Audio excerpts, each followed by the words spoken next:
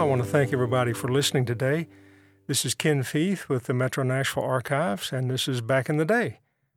Today we have a very special guest, DeAnn Killon. She's a historian, works with the DAR chapters here in Nashville, and she's got some really fascinating things to talk with us about today. And she's going to lead off, I think, with Cornelia Fort. So first, let me welcome you, DeAnn, to the show. Thank you. Take it away. Okay. Of course, the DAR is about, education, historical preservation. So we have really made a push for women, for minorities that have been kind of forgotten along the way. Yeah. And so one of the people that I'm really inspired by is Cornelia Clark Fort, who's originally from Nashville. Many people have heard of the Cornelia Fort Airport, which was actually named for her. She was born in 1919 here in Nashville. She was the oldest daughter in a family of 5 children. There was 3 older brothers, her, and then a little sister later on. I didn't know I had a family, yeah. She was actually born into privilege. She was a debutante. Her father was a doctor who helped found the National Insurance and Accident Insurance Company here in Nashville. Wow. Her mother was a Boston socialite who was just charmed with Nashville and came, and she charmed everybody here, even though she was a Yankee, quote unquote. I was fixing to say, that's really early for that, you know? Her family had a 400-acre estate called Fortland Farms near Shelby Park, had 24 rooms. I do not know how they cleaned all those without servants. Yeah, really. She went to Ward Belmont Academy, which we now know as Belmont College, and was the precursor for Harpeth Hall. And then she actually wound up going up to Sarah Lawrence and getting her degree. Oh, wow. Okay. She was a tall tomboy, but everybody still believed that she would marry into privilege, into the lifestyle she was raised. Wasn't to be. She came home after she graduated in 1939, and her father was ill and dying about 1940. And he made her brothers promise that none of them would ever fly an airplane because they scared him. They terrified him. Yeah, and so he made them all promise on his deathbed that they would not fly. He didn't think to ask her. He didn't ask her. And so after the loss of her father, who she was very close to, one of her friends said, "Here, let me take you up in an airplane." She fell in love. Got her out of her depression for the first time in a long time. And she said that the one thing was that, "I just want to settle into this cockpit and stay here." Drove her mother nuts. I can imagine. That seemed like it'd be pretty rare, a female pilot this is like 1940 or so. I mean, seemed like it would be pretty rare, pretty unusual, you know, for a female. Well, in less than a year, she actually had her pilot's license, and if I'm correctly, because I don't have it in front of me, she was the second woman in the state of Tennessee to get her pilot's license. Really? How about that? Wow. She actually went to a civilian pilot's training program in Colorado that year and got to be an instructor. Wow, not only is she a pilot, she's an instructor, you know, and we're still talking 1940. So this is pretty amazing person, you know, just sheer force of personality, you know. Yeah, that's pretty interesting. And, you know, that was the time when most society women didn't walk away from society. Well, yeah, you have a point. You might for love, but not for a plane. Yeah, exactly. It simply wasn't done. So we're now to the fall of 41. The U.S. government knows that we're going to get into World War II. It's just a matter of when is this going to happen. And so they began training pilots in Hawaii. And they actually asked her to move there to train some of the male pilots. They were looking for the best, and they even said that if a woman was the best, she was the fit. Wow. She jumped at the opportunity. Her mother was not happy about it. Again, in a letter she wrote home to her mother, "And if I leave here, I will leave the best job I've ever had. It's a pleasant atmosphere, a good salary, and by far the best of all the planes I could fly." So that leads us to December 7th, 1941, Sunday morning. Cornelia is actually out at Rogers Airport in Honolulu. She has a student, and they're taking off. She's been working with the student for a little while, and he's actually soloing today. Oh, wow. Which, of course, she has the pilot's controls. Yeah, yeah. And all she was supposed to do was just monitor the pilot in the plane. Yeah, that didn't happen. He began heading in. She was making a note that there was a few more planes than usual, which really kind of started to worry her a little bit. But she's like, must be a lot more people taking advantage of the pretty weather Sunday morning. And all of a sudden, she saw a plane coming at them. Pilot didn't know what to do, so she took command and pulled the plane away. The plane started shooting at them, and that's when she saw the rising sun. How about that? So she and her student watched in horror as the bombers began bombing Pearl Harbor, watching the smoke come off of Carrier Row. She was able to land the plane, and they were actually able to run for cover with the Japanese strafing them.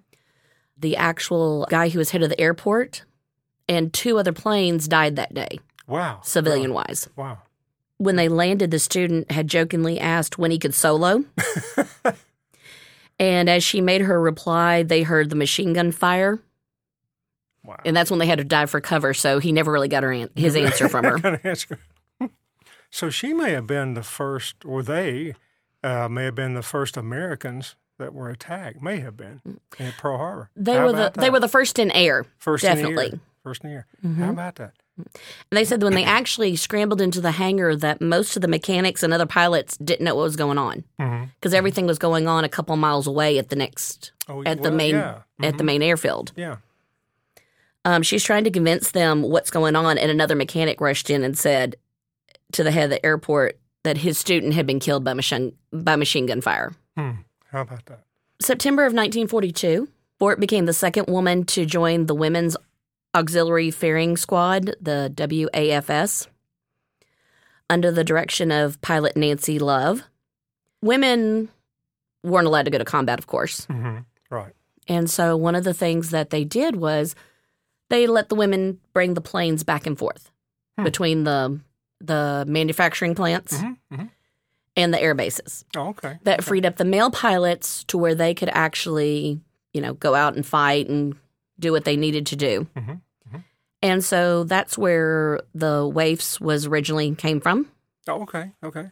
She provided documentation of her license and 500 hours of flight time, and she was approved. 500 hours. Yeah. Which, of course, she was teaching, so she had that. Yeah. Oh, yeah. I was just thinking that's a lot, Yeah, yeah. The squadron was out of Delaware, and they had one job. Move the planes back and forth within the United States. They never left the U.S. She didn't see battle, of course, but she loved the experience. She loved getting to fly and being a part of the war effort. Sure. So the government believed in their abilities but didn't believe in the women. Sadly, that's a funny way to split it out, They're really good at what they do, but then again, they're women. Right. And so they weren't considered a part of the military. Oh, well. Even though the military paid them, they received no health benefits. They were responsible for their own uniforms, and they were responsible to pay for their own lodgings. Male pilots were paid $380 a month, while the women were only paid $250. Gosh. See, the women are really this is the real definition of a patriot, that you don't get all the benefits, but you fight for it anyway. Yeah. How about that? I mean, which, of course, she came from money, so it wasn't like this was hard for her, but for other women, and still $250 a month in a war was still good money. It's good money. Whereas the women had to prove that they had 500 hours or more of flight time. Okay. The male military pilots were only required to have 200. Wow. That's quite a difference. Yeah. So I guess make sure you could handle it better. Make sure you weren't going to be all emotional. Yeah. It was pretty amazing that these women would, this plane's rolled off the factory. I mean, it hasn't even been tested, and they're going to get in it and fly it someplace, 20, 30,000 feet in the air, It's pretty incredible they would do that, And most of these women, this was what they loved. This was their part of being a part of the war effort. You know, and they were just as important as the Rosie the Riveters. They were just as important as the nurses, you know, being able to do this. Yeah, yeah. They had to put up with the male pilots harassing them. That was another big thing. Cornelia's own words were, any girl who has flown at all grows used to the prejudice of most men pilots who will trot out any number of reasons why a woman can't possibly be a good pilot. There were a lot of undocumented rumors of male pilots actually messing with the female pilots' gas tanks to make them look bad. Oh, gosh. You know, pilots are pretty cocky anyway, especially fighter pilots, and then you add that layer on top of it. Yeah, I bet they had a difficult time, you know. Probably so. Yeah, yeah. And I mean, in 1940s, you know, that was normal, sadly. The pilots were rebased out of Long Beach, California, and she was moved to the 6th Ferrying Group, that's what it was called, on March 21st, 1943, which would have made her only 24. A contingent of waves and male pilots were making a run of BT-13s. They were trainers, and they were going to take them to Love Field in Texas. During the flight, one of the pilots kept flying underneath her and getting real close and then pulling back, one of the male pilots, and kept doing this the whole trip. And they were a couple miles away from their destination, and they made contact. His landing gear hit her wing and took off part of her wing. Wow. He was able to actually gain control of his plane. She didn't. She did a nosedive right into the ground, no time to bail out, and died. Oh, gosh. She's the first woman, American woman, to die in active military service. Even though she wasn't formally part of the military, they still count her as the first woman American killed in action. How about that? That's amazing. And still to this day, they don't know whether it was an accident or if it was him just messing with her.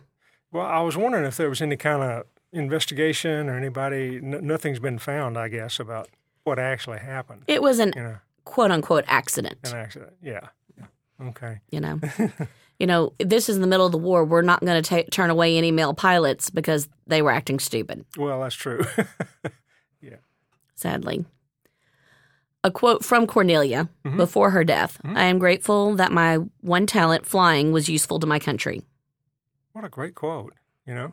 Yeah, great quote. She seemed like she was very eloquent. As a matter of fact, I kind of forgot to tell you that between Pearl Harbor and actually becoming a wave, they sent her on a lot of war bond activities, trying to raise funds and all that, and her speaking about her experiences at Pearl Harbor. Oh, really? So she was kind of in a bond drive in a way, I guess. How about that? So she did a lot of that for about 9 months before Nancy approached her. Wow. She was brought home to Nashville, buried at Mount Olivet Cemetery in Nashville. And of course, like I said, the airport is named after her. Now, kind of the rest of the story. In December of 1944, the Waves had been transformed the year before into the Wasps. Okay. The Women's Air Force Service Pilots. And in December of 44, they were deactivated by the U.S. Army because the war was almost over. And they felt that these hardworking women were not needed anymore. During the time they flew, 37 more women would die in service. And it wasn't until November 23rd of 1977 that one of the WASP would be recognized as a military veteran. 1977. So just 44 years ago. Yeah, that's right. By the time many of the women who had served had passed, the 200 that were still alive in 2010 actually got a Congressional Gold Medal for their service in the war. And that was the short, brief life of Cornelia Fort. Well, you know, she an amazing person. And I thought between Pearl Harbor and the accident, I thought it was a shorter amount of time. I didn't realize that she was flying up until 43. You know, that's incredible. And I don't know if Love Field is still there, but flying down there, you know. And I wonder, I guess the crash site's long gone, but it would be interesting to follow up on some of that and just see what she has available. We have her will upstairs, and it's beautifully written. I see what you're saying about being very eloquent, because it comes through in her writing, and it's obvious from her writing that she's eloquent and well-educated and quite a personality. So I can imagine the family was appalled when she went into the flying service, Mm-hmm. So yeah, but it's a great story about an Ashevillean, and I don't think a lot of people know, No, and no one really knows about it, and so I'm glad you're here to tell it. Yeah. Recently, one of my friends actually posted Gary Burke. He's a 13th Tennessee reenactor over at Fort Negley. Mm-hmm. He actually went as part of Memorial Day and went down and cleaned her grave. Really? Mm-hmm. How And about that? posted pictures and talked a little bit about her, which was really cool because, like I said, most of the time when I mention her, most people don't have a clue who she is. That's right. They don't have a clue. Well, that was really nice of Gary, Mm-hmm. And it was nice of you to come in today and talk about her. We need to talk, and, a Nashvilleian, and this is a pretty direct connection to World War II, and especially all the service that women have done over the years, and this kind of may have started a lot of it as far as, her legacy she left. So that's really cool, And our chapter, the Robert Cook chapter, actually honored her as a Women in American History. Mm-hmm. Mm-hmm. The DAR takes nominations for women who are have done something to contribute to history. Mm-hmm. Mm-hmm. They don't have to be anybody famous like this. Right. They do women who just they contribute something to their county, their city. And we nominated Cornelia last year. How about that? That's cool. That's a good one. Mm-hmm. That's a good one to do. So. Well, I know there are, speaking about World War II and military wars in general in the United States, there are a lot of other women that are active in this, I know. And you had mentioned something earlier. We talked about war correspondence, and that's another area where women serve that people may not really know. Oh, yeah. And we do. Women have contributed a lot to the military service of the United States. So, yeah, it'd be interesting to hear about some of those if you've studied on some of those. I have. Correspondence. I have. I actually, as you know, I reenact female war correspondence with my husband when we do World War II. Mm-hmm. Mm-hmm. That's the best way for me to get to take pictures and be on the field with him. I was trying to look up one that I didn't have on my list, and I'm drawing a blank on her name right now. But prior to World War II, we actually had a lot of female war correspondents. Okay, really? World War II is really kind of the time when most women got into it. But, our first actual American war correspondent was Margaret Fuller. In 1846, at the age of 36, she became a journalist for the New York Tribune. Well, that's really earlier than I thought. 1846? Mm-hmm. And she was sent to Europe. She was actually supposed to be doing social puff pieces. But she wound up going to Italy and got to cover the revolutions there and the bombardment of Rome by the French. How about that? And so she started sending stories back home to the States. And the woman I can't remember the name of that I was trying to remember, during the Civil War, there wasn't a lot of women actually reporting on it, per se. But the Gettysburg Address, there is a young woman whose family owned a newspaper about 12 miles away from Gettysburg. So she got up early in the morning. She walked to where Lincoln was going to give his address and stood there with her notepad. Now, all the men are laughing at her. Yeah. All the male reporters, everybody's sitting there, and they're going, oh, my goodness, what is she going to do? Lincoln talks forever. Huh. And so she starts writing. She is the only person to take down the entire speech. And it was only a couple of minutes long because it's, 176 words? Very short. Mm-hmm. Yeah. And so when most of the other papers reprinted it, it was actually from her paper the day before. Really? How about that? That's a great scoop, And I can't remember her name to save my life. And I was trying to look it up, and I can't find it. But she took down the entire thing, and the only person, I guess, first-person account of what Lincoln said that day. Yeah. I mean, all the other male reporters were there, and they're like, oh, we'll get a copy from so-and-so. We'll do this. Because they thought it's way too long. And then, I mean, as soon as he was done talking and she was sure it was over, she had hightailed it back, and they got their edition out immediately. How about that? What a great story. I wonder if there's any other issues around. It'd be a neat issue to have. Mm-hmm. The first publication of the Gettysburg Address. Mm-hmm. Yeah. And then, like I said, everybody else was actually copying her article. Mm-hmm. Even the reporters that were there. That's amazing. Of course, nobody gave her credit. Oh, no, of course not. No. Cora Taylor Crane, the wife of Stephen Crane, Red Badge of Courage, actually covered the Greco-Turkish Wars in 1897 for the New York Journal. Of course, he was there with her. A lot of times you had these husband and wife teams working together. Mm-hmm. Anna Benjamin became the first female photojournalist. She actually covered the Spanish-American War and then the Philippine insurrection. She was known for her youth, her beauty, and her bulky box camera that she kept slung over her shoulder.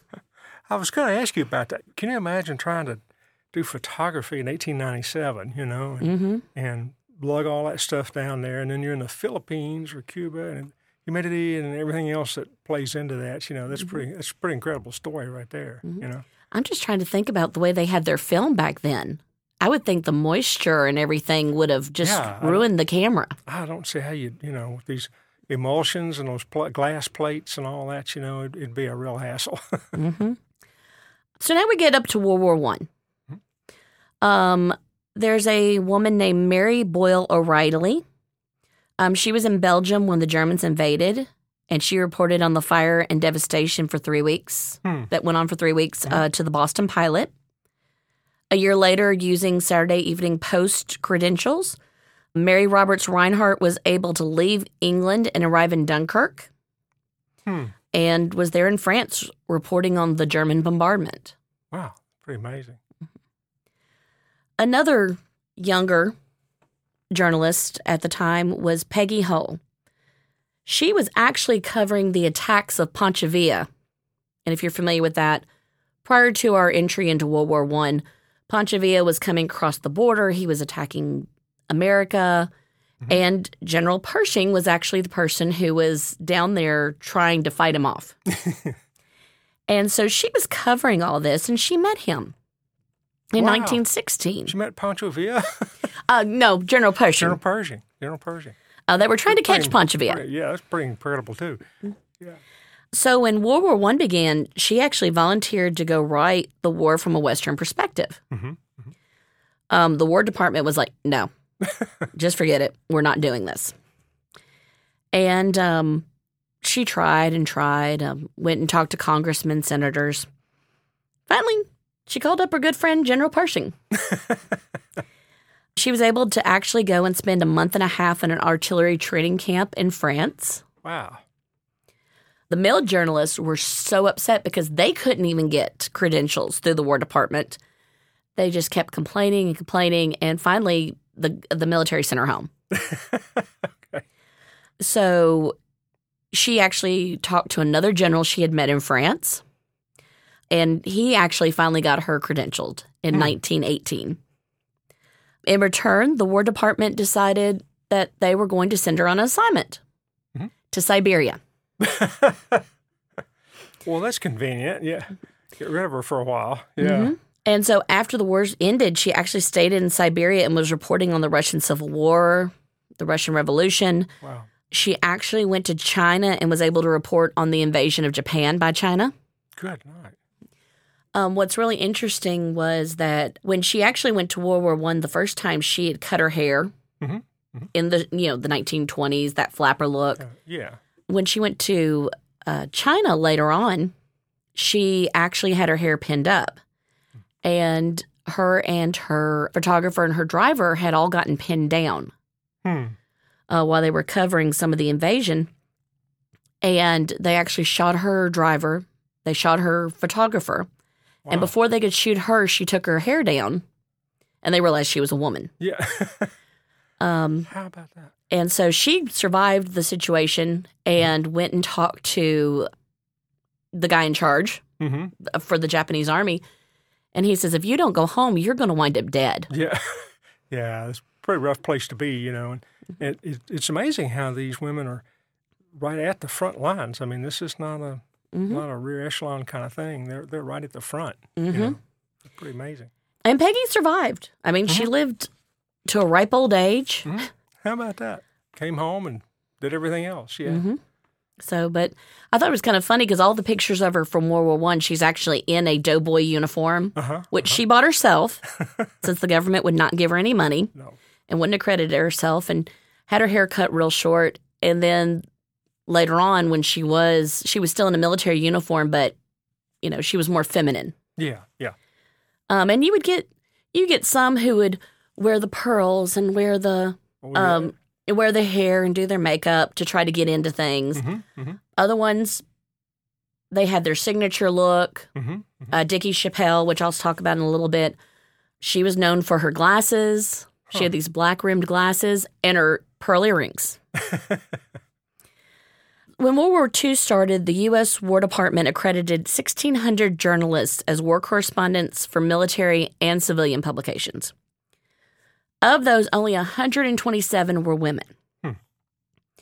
Most of them reported for newspapers, magazines, 8 wire services, and 5 radio networks. Now, there was a whole lot more women there that were not accredited. Mm-hmm. Oh, yeah. Well, I hadn't thought about that. Yeah, yeah. Again, Dickie Chappelle was accredited and then actually would lose her accreditation. She was actually one of the first ones because she had, with her husband, he was a photojournalist, and they had actually covered some other stuff prior to World War II. And then he was about 20 years older than her. And so he was starting to not do as well. And she said, well, I'm just going to start taking pictures myself. Yeah. Which by that point, you know, you've got like the Argus Centaur, you've got the Kodak. So you've got a little bit more manageable cameras compared to the box ones. Oh, yeah. And so she joined up with the Marines and actually was with them when they went to Okinawa. Really? Wow. And the U.S. government got mad because they did not want any of these women in the actual combat situations. And so they revoked her credentials at that point. And I'm going to talk more about her because she actually has a Tennessee connection. Okay. But I'm going to get to her after World War II. Yeah. Women journalists had to fight on 2 fronts. Against the Army brass that didn't want the women there. And then to gather the information without getting killed. Just like any male journalist, like any... There is that, yeah. You know, they're often denied permission to cover certain events. One of the excuses was, well, there'll be no women's bathrooms available. Women journalists were giving substandard housing and often harassed by the men in the armies. They weren't even actually allowed in the press briefings until the end of the war. Now, most scholars say there's a difference between the reporting of sexes. Male journalists are known for their more matter-of-fact style, while female journalists bring more of a personal side. Martha Gellhorn was actually started reporting on the Spanish Civil War. And as some people may know, she was married to Ernest Hemingway, one of his many wives. How about that? And so when the war started, she was actually publishing under Mrs. Hemingway. And her, they had an ID card that had their fingerprints and all their information on it and a picture. And hers actually still says Martha Hemingway when you look at that. But she got in the trenches with the men. Her and Hemingway had both done that during the Spanish Civil War in Spain, all the other things they had covered. And so that was very normal for her. But she would still write about the aspects of what was really going on. Many female correspondents wrote about the heroism of the medics, the doctors, the nurses, and never let people at home forget that there were civilians that were still caught in the crossfire. Whether it be the people of the other countries, whether it be our nurses, our doctors. And so even pre-war, there was a lot of people still covering. Sigrid Schultz in 1927 was named the chief of Central Europe, reporting for the Chicago Tribune. She was the first woman to hold this position for any news outlet, actually. And she actually reported on the invasion of Poland by Germany. Wow. It amazes me how some of these women are at pivotal points in history, you know, the invasion of China by Japan, the invasion of Poland by Germany, you know, and they're there and they're able to report on these things, you know, and being the station chief is a pretty incredible thing, especially consider we're still talking about the time frame we are, Right. And it's pretty amazing that they're there and they're at the right place, the right time, And apparently, these governments, the foreign governments, would allow them to be there and they could report it, It's pretty amazing. Gellhorn, like I said, she covered the Spanish Civil War in 1937. After that, she actually began to kind of follow the rise of Hitler. She realized this man was up to no good and kind of was following a lot of that. And during that time, that's when her and Hemingway kind of parted ways and separated. Margaret Burke White was one of the first photojournalists in the war. She was a neighbor to us in Georgia, where she's originally from. Yeah. While in Germany, she was present to actually report and photograph the invasion of Czechoslovakia. She did this for 5 months. Wow. She was on her way to Russia when Germany broke its non-aggressive pact with the country and was the only foreign correspondent actually in Russia when Germany invaded. Really? How about that? That'd be quite a story to tell, Yeah. So, and I mean, there's all sorts of books out there. There's all sorts of, these women wrote their stories or other people came back and wrote them for them. Yeah. Helen Kirkpatrick was covering the Blitz. She followed the U.S. Army to both Algeria and the Mediterranean theater. She was present for the storming of Normandy and was one of the first war correspondents to be attached to the Free French forces. Really? Free French? And she rode on a tank for the liberation of Paris. Like I say, you're there at the right place, the right time, That's fantastic. Going back to Martha Burke White, the one who's originally from Georgia, I've actually met friends of hers. While I was down there for a reenactment, we were talking one day. She wanted to go to North Africa, and she wanted to report on the fighting there. And she was told that it was just too dangerous to fly her from London to North Africa. So she bought a ticket on an Allied ship that would just happen to be going to Algeria. It was torpedoed. Oh, great. She took pictures of the situation from her lifeboat. She would actually later ride with General Patton in Italy. And she would be the first journalist to actually cover the liberation of, and I know I'm going to botch this, Buchenwald concentration camp. Buchenwald? Wow. All of those experiences, to have the presence of mind to document the ship you're on being sunk, and then ride around with General Patton, that had to be an experience. And then Buchenwald, my goodness, what do you say about that, Well, now, a side note on General Patton. As you know, we did the Tennessee maneuvers here, and a lot of the men were actually trained in Tennessee because of the similarities to Europe and Germany and France. And General Patton actually stayed out at Gallatin at Rosemont, which was Judge Guild's original house that had been there since before the Civil War. And the family lived there. General Patton stayed there, and all of his men camped out on the grounds. How about that? One of the gentlemen who was living there, Patton said, "Let me take you on a Jeep ride, and I'll show you around to all the troops." When Mr. Anderson got out, he got down on his knees and kissed the ground and was thankful that he'd never had to ride with Patton again. So that may not have been the most enjoyable experience for him. Yeah. So, you can imagine Patton driving, So, what a great story. And that was here. You say that was Gallatin? Gallatin, Tennessee. Yeah. The only thing that's still left of the property is the actual mansion, because they've built Guild School just a little bit ways down the ways on some of that original property. Okay. But you can go out there and generally see this is about where, I guess, the Second Army, and this is where Patton was, and this is where all these things happened. It's right here in our backyard. Yeah, it's pretty amazing. Yeah, there's a lot of the history about that, and I'm going to bring some specialists who know more about the maneuvers for one of your podcasts. Cool, that'd be great. Women found a way to be part of D-Day, which, of course, the U.S. Army did not want them in any way, shape, or form in the danger. Reporters in general were told that they would not be able to get on the beaches on the first couple of days.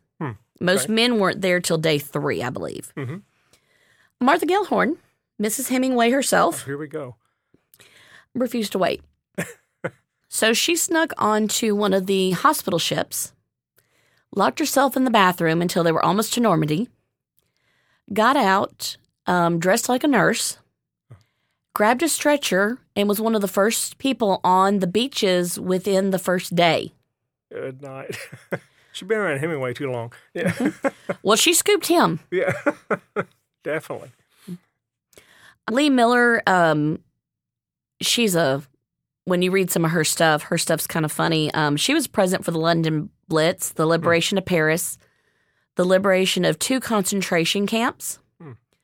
She had a group of soldiers that she had been through most of the war with. They were all very close.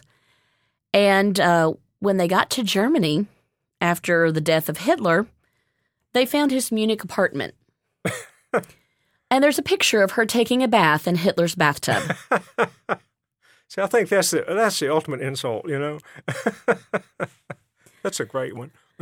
So there's a couple of women who were there at the Battle of the Bulge, were there when the U.S. and the Red Armies met.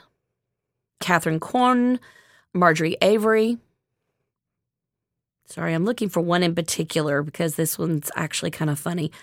Anna Stinger was present at Chagua. That is actually where the Russian and the American troops actually, and I may have pronounced that wrong, but that's where they met. Where they actually met. Okay. So she was there essentially when it was over. You know, the Allies have linked up and it's over, and she was there. Yeah. What was funny was that most of the soldiers, most of the men, including the reporters, started celebrating. Anna wasn't going to have that. Anna jumped up, hopped on a C-47 back to Paris, and was the first to actually report that the U.S. and Red Armies had actually joined.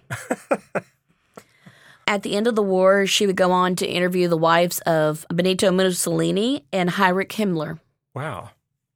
You wonder how she got to, how you get to them, you know? It's amazing. I think just you've established yourself. Yeah. And let's now go talk to these war criminals. Let's talk to their wives. Let's see the humanitarian side of them as well as what led them to where they are today. Exactly. It's great insight, you know? One last one I wanted to talk about, Claire Luce Booth. If you may recognize that name, she was a writer. She was an actress originally. She actually wrote The Women, 1937 movie, play and movie. She actually has Nashville roots. She grew up in Memphis and Nashville, part of her life. She's actually originally from New York and was a debutante, kind of like Cornelia Fort. And she went to Ward Belmont as well and is listed as being a alumni of Harpeth Hall, which is the high school section of Ward Belmont. Oh, okay. You know, that's what became that. I see. Okay. But she actually, even though she was already famous, even though she was already well known, she went to China and actually interviewed the emperor and empress in China during the war. Was in Burma. But she had a Nashville connection as well. You know, it's amazing how these ladies, I mean, you have soft government endorsement at best, and then you're able to get in to see, you know, the Emperor of China during the war and go to Burma and D-Day and all these other things. I mean, this is a very resourceful people, you know, in a very difficult time. But, yeah, it's amazing how they can get to these places and do these things, you know, when... And a lot of people just simply wouldn't think of it, you know. But they, you know, all news reporters, they have to have an angle, you know. And so this is a great thing for them that they're thinking far enough ahead to be able to do these things, you know. And it just amazes me that they could, a lady could finagle her way into an interview with the Emperor of China in the middle of the war, you know. And so it's really fascinating. It really is. I mean, these are stories to tell. Well, and you have to be, I mean, as a reporter, you have to be determined. You've got to get that story, and women were used to that. Well, this was just another stumbling block for them. So now I want to talk about Georgette Dickey Chappelle. Okay. She was the one that I was telling you was actually the first to be accredited and then lost it from the U.S. government. She was 41 years old. Hmm. In 1959, she had been reporting for 20 years at that point, and she came to Fort Campbell, Kentucky. She had heard about the 101st and about the paratrooper division, and actually went up the first time in the summer of 1959 and got her jump wings. How about that, really? Mm-hmm. She said it was one of the greatest experiences one can have, and went and just trained. And she was one of the only women, actually, in Vietnam who was trained to jump into combat with the soldiers as a reporter. While she was getting her qualification for airborne, did she report on that? I mean, she was talking about that as it went on. And I didn't see anything that definitely said that, but I would think she was probably reporting for someone. Yeah, okay. I can't imagine you wouldn't. Yeah, exactly.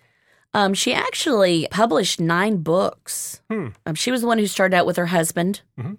And then when he retired, she continued going, taking pictures. She liked the Marines a lot. She stayed with a lot of the Marines a lot of times. Yeah. She actually had, prior to Vietnam, had actually met Fidel Castro. And he called her the polite little American with the tiger blood in her veins. So that's incredible. She actually learned of the Screaming Eagles, wanted to go. She actually did a practice jump in 1960 into Korea. Wow. With the Army, which means she probably was with my grandfather because at that point he was actually in Korea. And then went off to Vietnam. Again, she was the one who had the trademarked black-rimmed glasses and the pearl earrings. In 1962, she said that in one night she had 3 different men come up and talk to her. They were all Marines. And they told her that, you interviewed my father in World War II. So this was the second generation of soldiers that she was actually covering. How about that? These are long tenures, you know? Yeah. She was actually still in Vietnam in November of 1965. She was with the Marines. They had actually were going through this town. They were coming out of camp. She got in with this group of Marines. She and another journalist had actually had a bet the day before. She says, I bet my group gets shot at before you do. She lost the bet. Next day, she says, don't worry, we'll get shot at this time. Well, they didn't get shot at. They actually got ambushed. Someone stepped on a grenade that actually, or triggered a grenade that triggered a mortar. A piece of shrapnel actually lodged in her neck. They got her on the first helicopter they could, but she bled out on the helicopter. Goodness. And she was the first female war correspondent killed in action. In action. How about that? Wow, that's amazing. So, and they said that years later, when talking with the South Vietnamese airborne, because she even jumped with them down the road, they still remembered the small, foul-mouthed woman who jumped with them. There you go. And, I mean, there was a lot of female journalists during Vietnam. That's just not my specialty. And still today, I mean, we see stuff everywhere in the country, in the world, that there's stuff going on, and we see the women who are writing it. Yeah. You know, the interesting thing for us is that these women who started this so early, they kind of set the pace for the United States, you know, especially with World War II was such a huge effort, you know, and you see women all through that, you know, and it was really intriguing to hear about them being actually on the front line. You know, this is not, you're not at a base somewhere or a post writing up reports you see, but you're out there with them. And as you said before, you know, they give a different perspective to it as far as a more personal side of what's going on, you know, and I think readers, I think that really appeals now.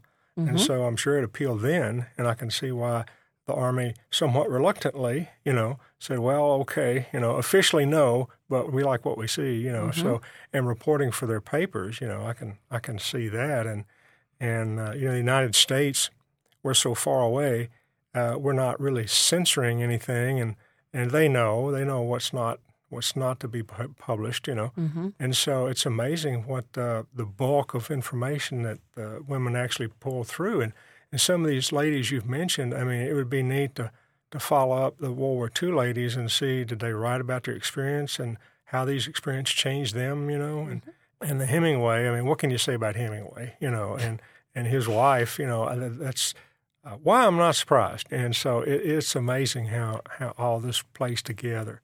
And I appreciate you doing this and pulling these together for us today, And it's been a lot of fun. And I know you reenact, you do living history for war correspondent, female war correspondent.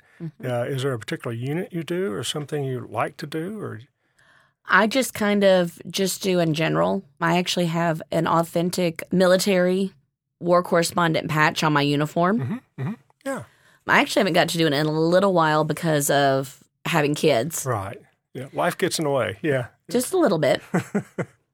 But when we do get to do it, we have a display. I usually have books. There's a couple books out there. One of them is called The Women Who Wrote the War. Oh, cool. Okay. I think Lee Miller actually wrote a few. Like I said, Dickie Chappelle wrote 9 during World War II by itself. Wow.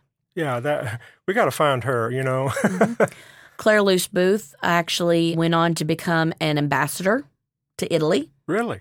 Really? And I believe she wrote about some of her experiences. And I'm thinking that Margaret Burke White actually just retired to Georgia. Got married, retired to Georgia, and just stayed there. Stayed there, yeah, yeah. Well, it sounds great, and I appreciate you doing all of these, and I'll get some of these names from you and put them together with this post. Is there anything you'd like to add in closing out, anything about these women, these war correspondents, or Cornelia, or, I think you've covered them real well, and I appreciate you bringing these people forward, because this is something we need to know and we need to learn and understand, that right. There's so many dimensions to our history that we need to focus on and bring out, So, yeah, I appreciate you doing that today. It's really cool. Well, thank you for having me. This is kind of where I like to do. I like to try to remember the women. And like I said, that's one of our projects with DAR is remembering the lost patriots. A lot of women have actual female patriots they've come in on. Now, that's really interesting, Yeah, yeah. And so just trying to, what the women's contribution is, but also minorities. We've actually started a lot of, we're looking at the black soldiers. We're looking at the Indian soldiers. We're looking at the Spanish. There's a lot of Spanish who helped with the American Revolution and then settled down in Texas, Mexico area. Yeah. California. And so a lot of those people were starting to actually go through and pull.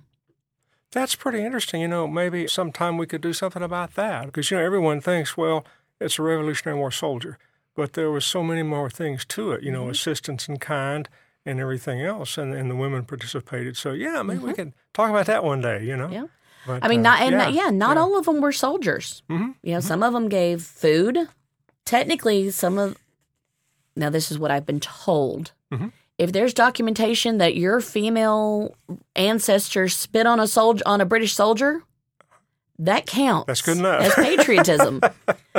There's a lot of people who got land from the Revolutionary War because of their contributions, like here in Nashville, defending the Indian attacks during that same time period. Well, one thing people don't realize, that there was a Western theater, if you will, and past the Appalachian Mountains, and keeping the Cherokee and the Chickasaw, keeping the tribes here occupied. So, there's a second dimension of the Revolutionary War. It's not all on the Eastern Coast, Right. Yeah. Okay, cool. Well, thank you for having me today. You're quite welcome, and I appreciate you being here, and thank you for your time today. I want to thank everybody for listening in. This has been Ken Feith with Back in the Day, and you have a great day.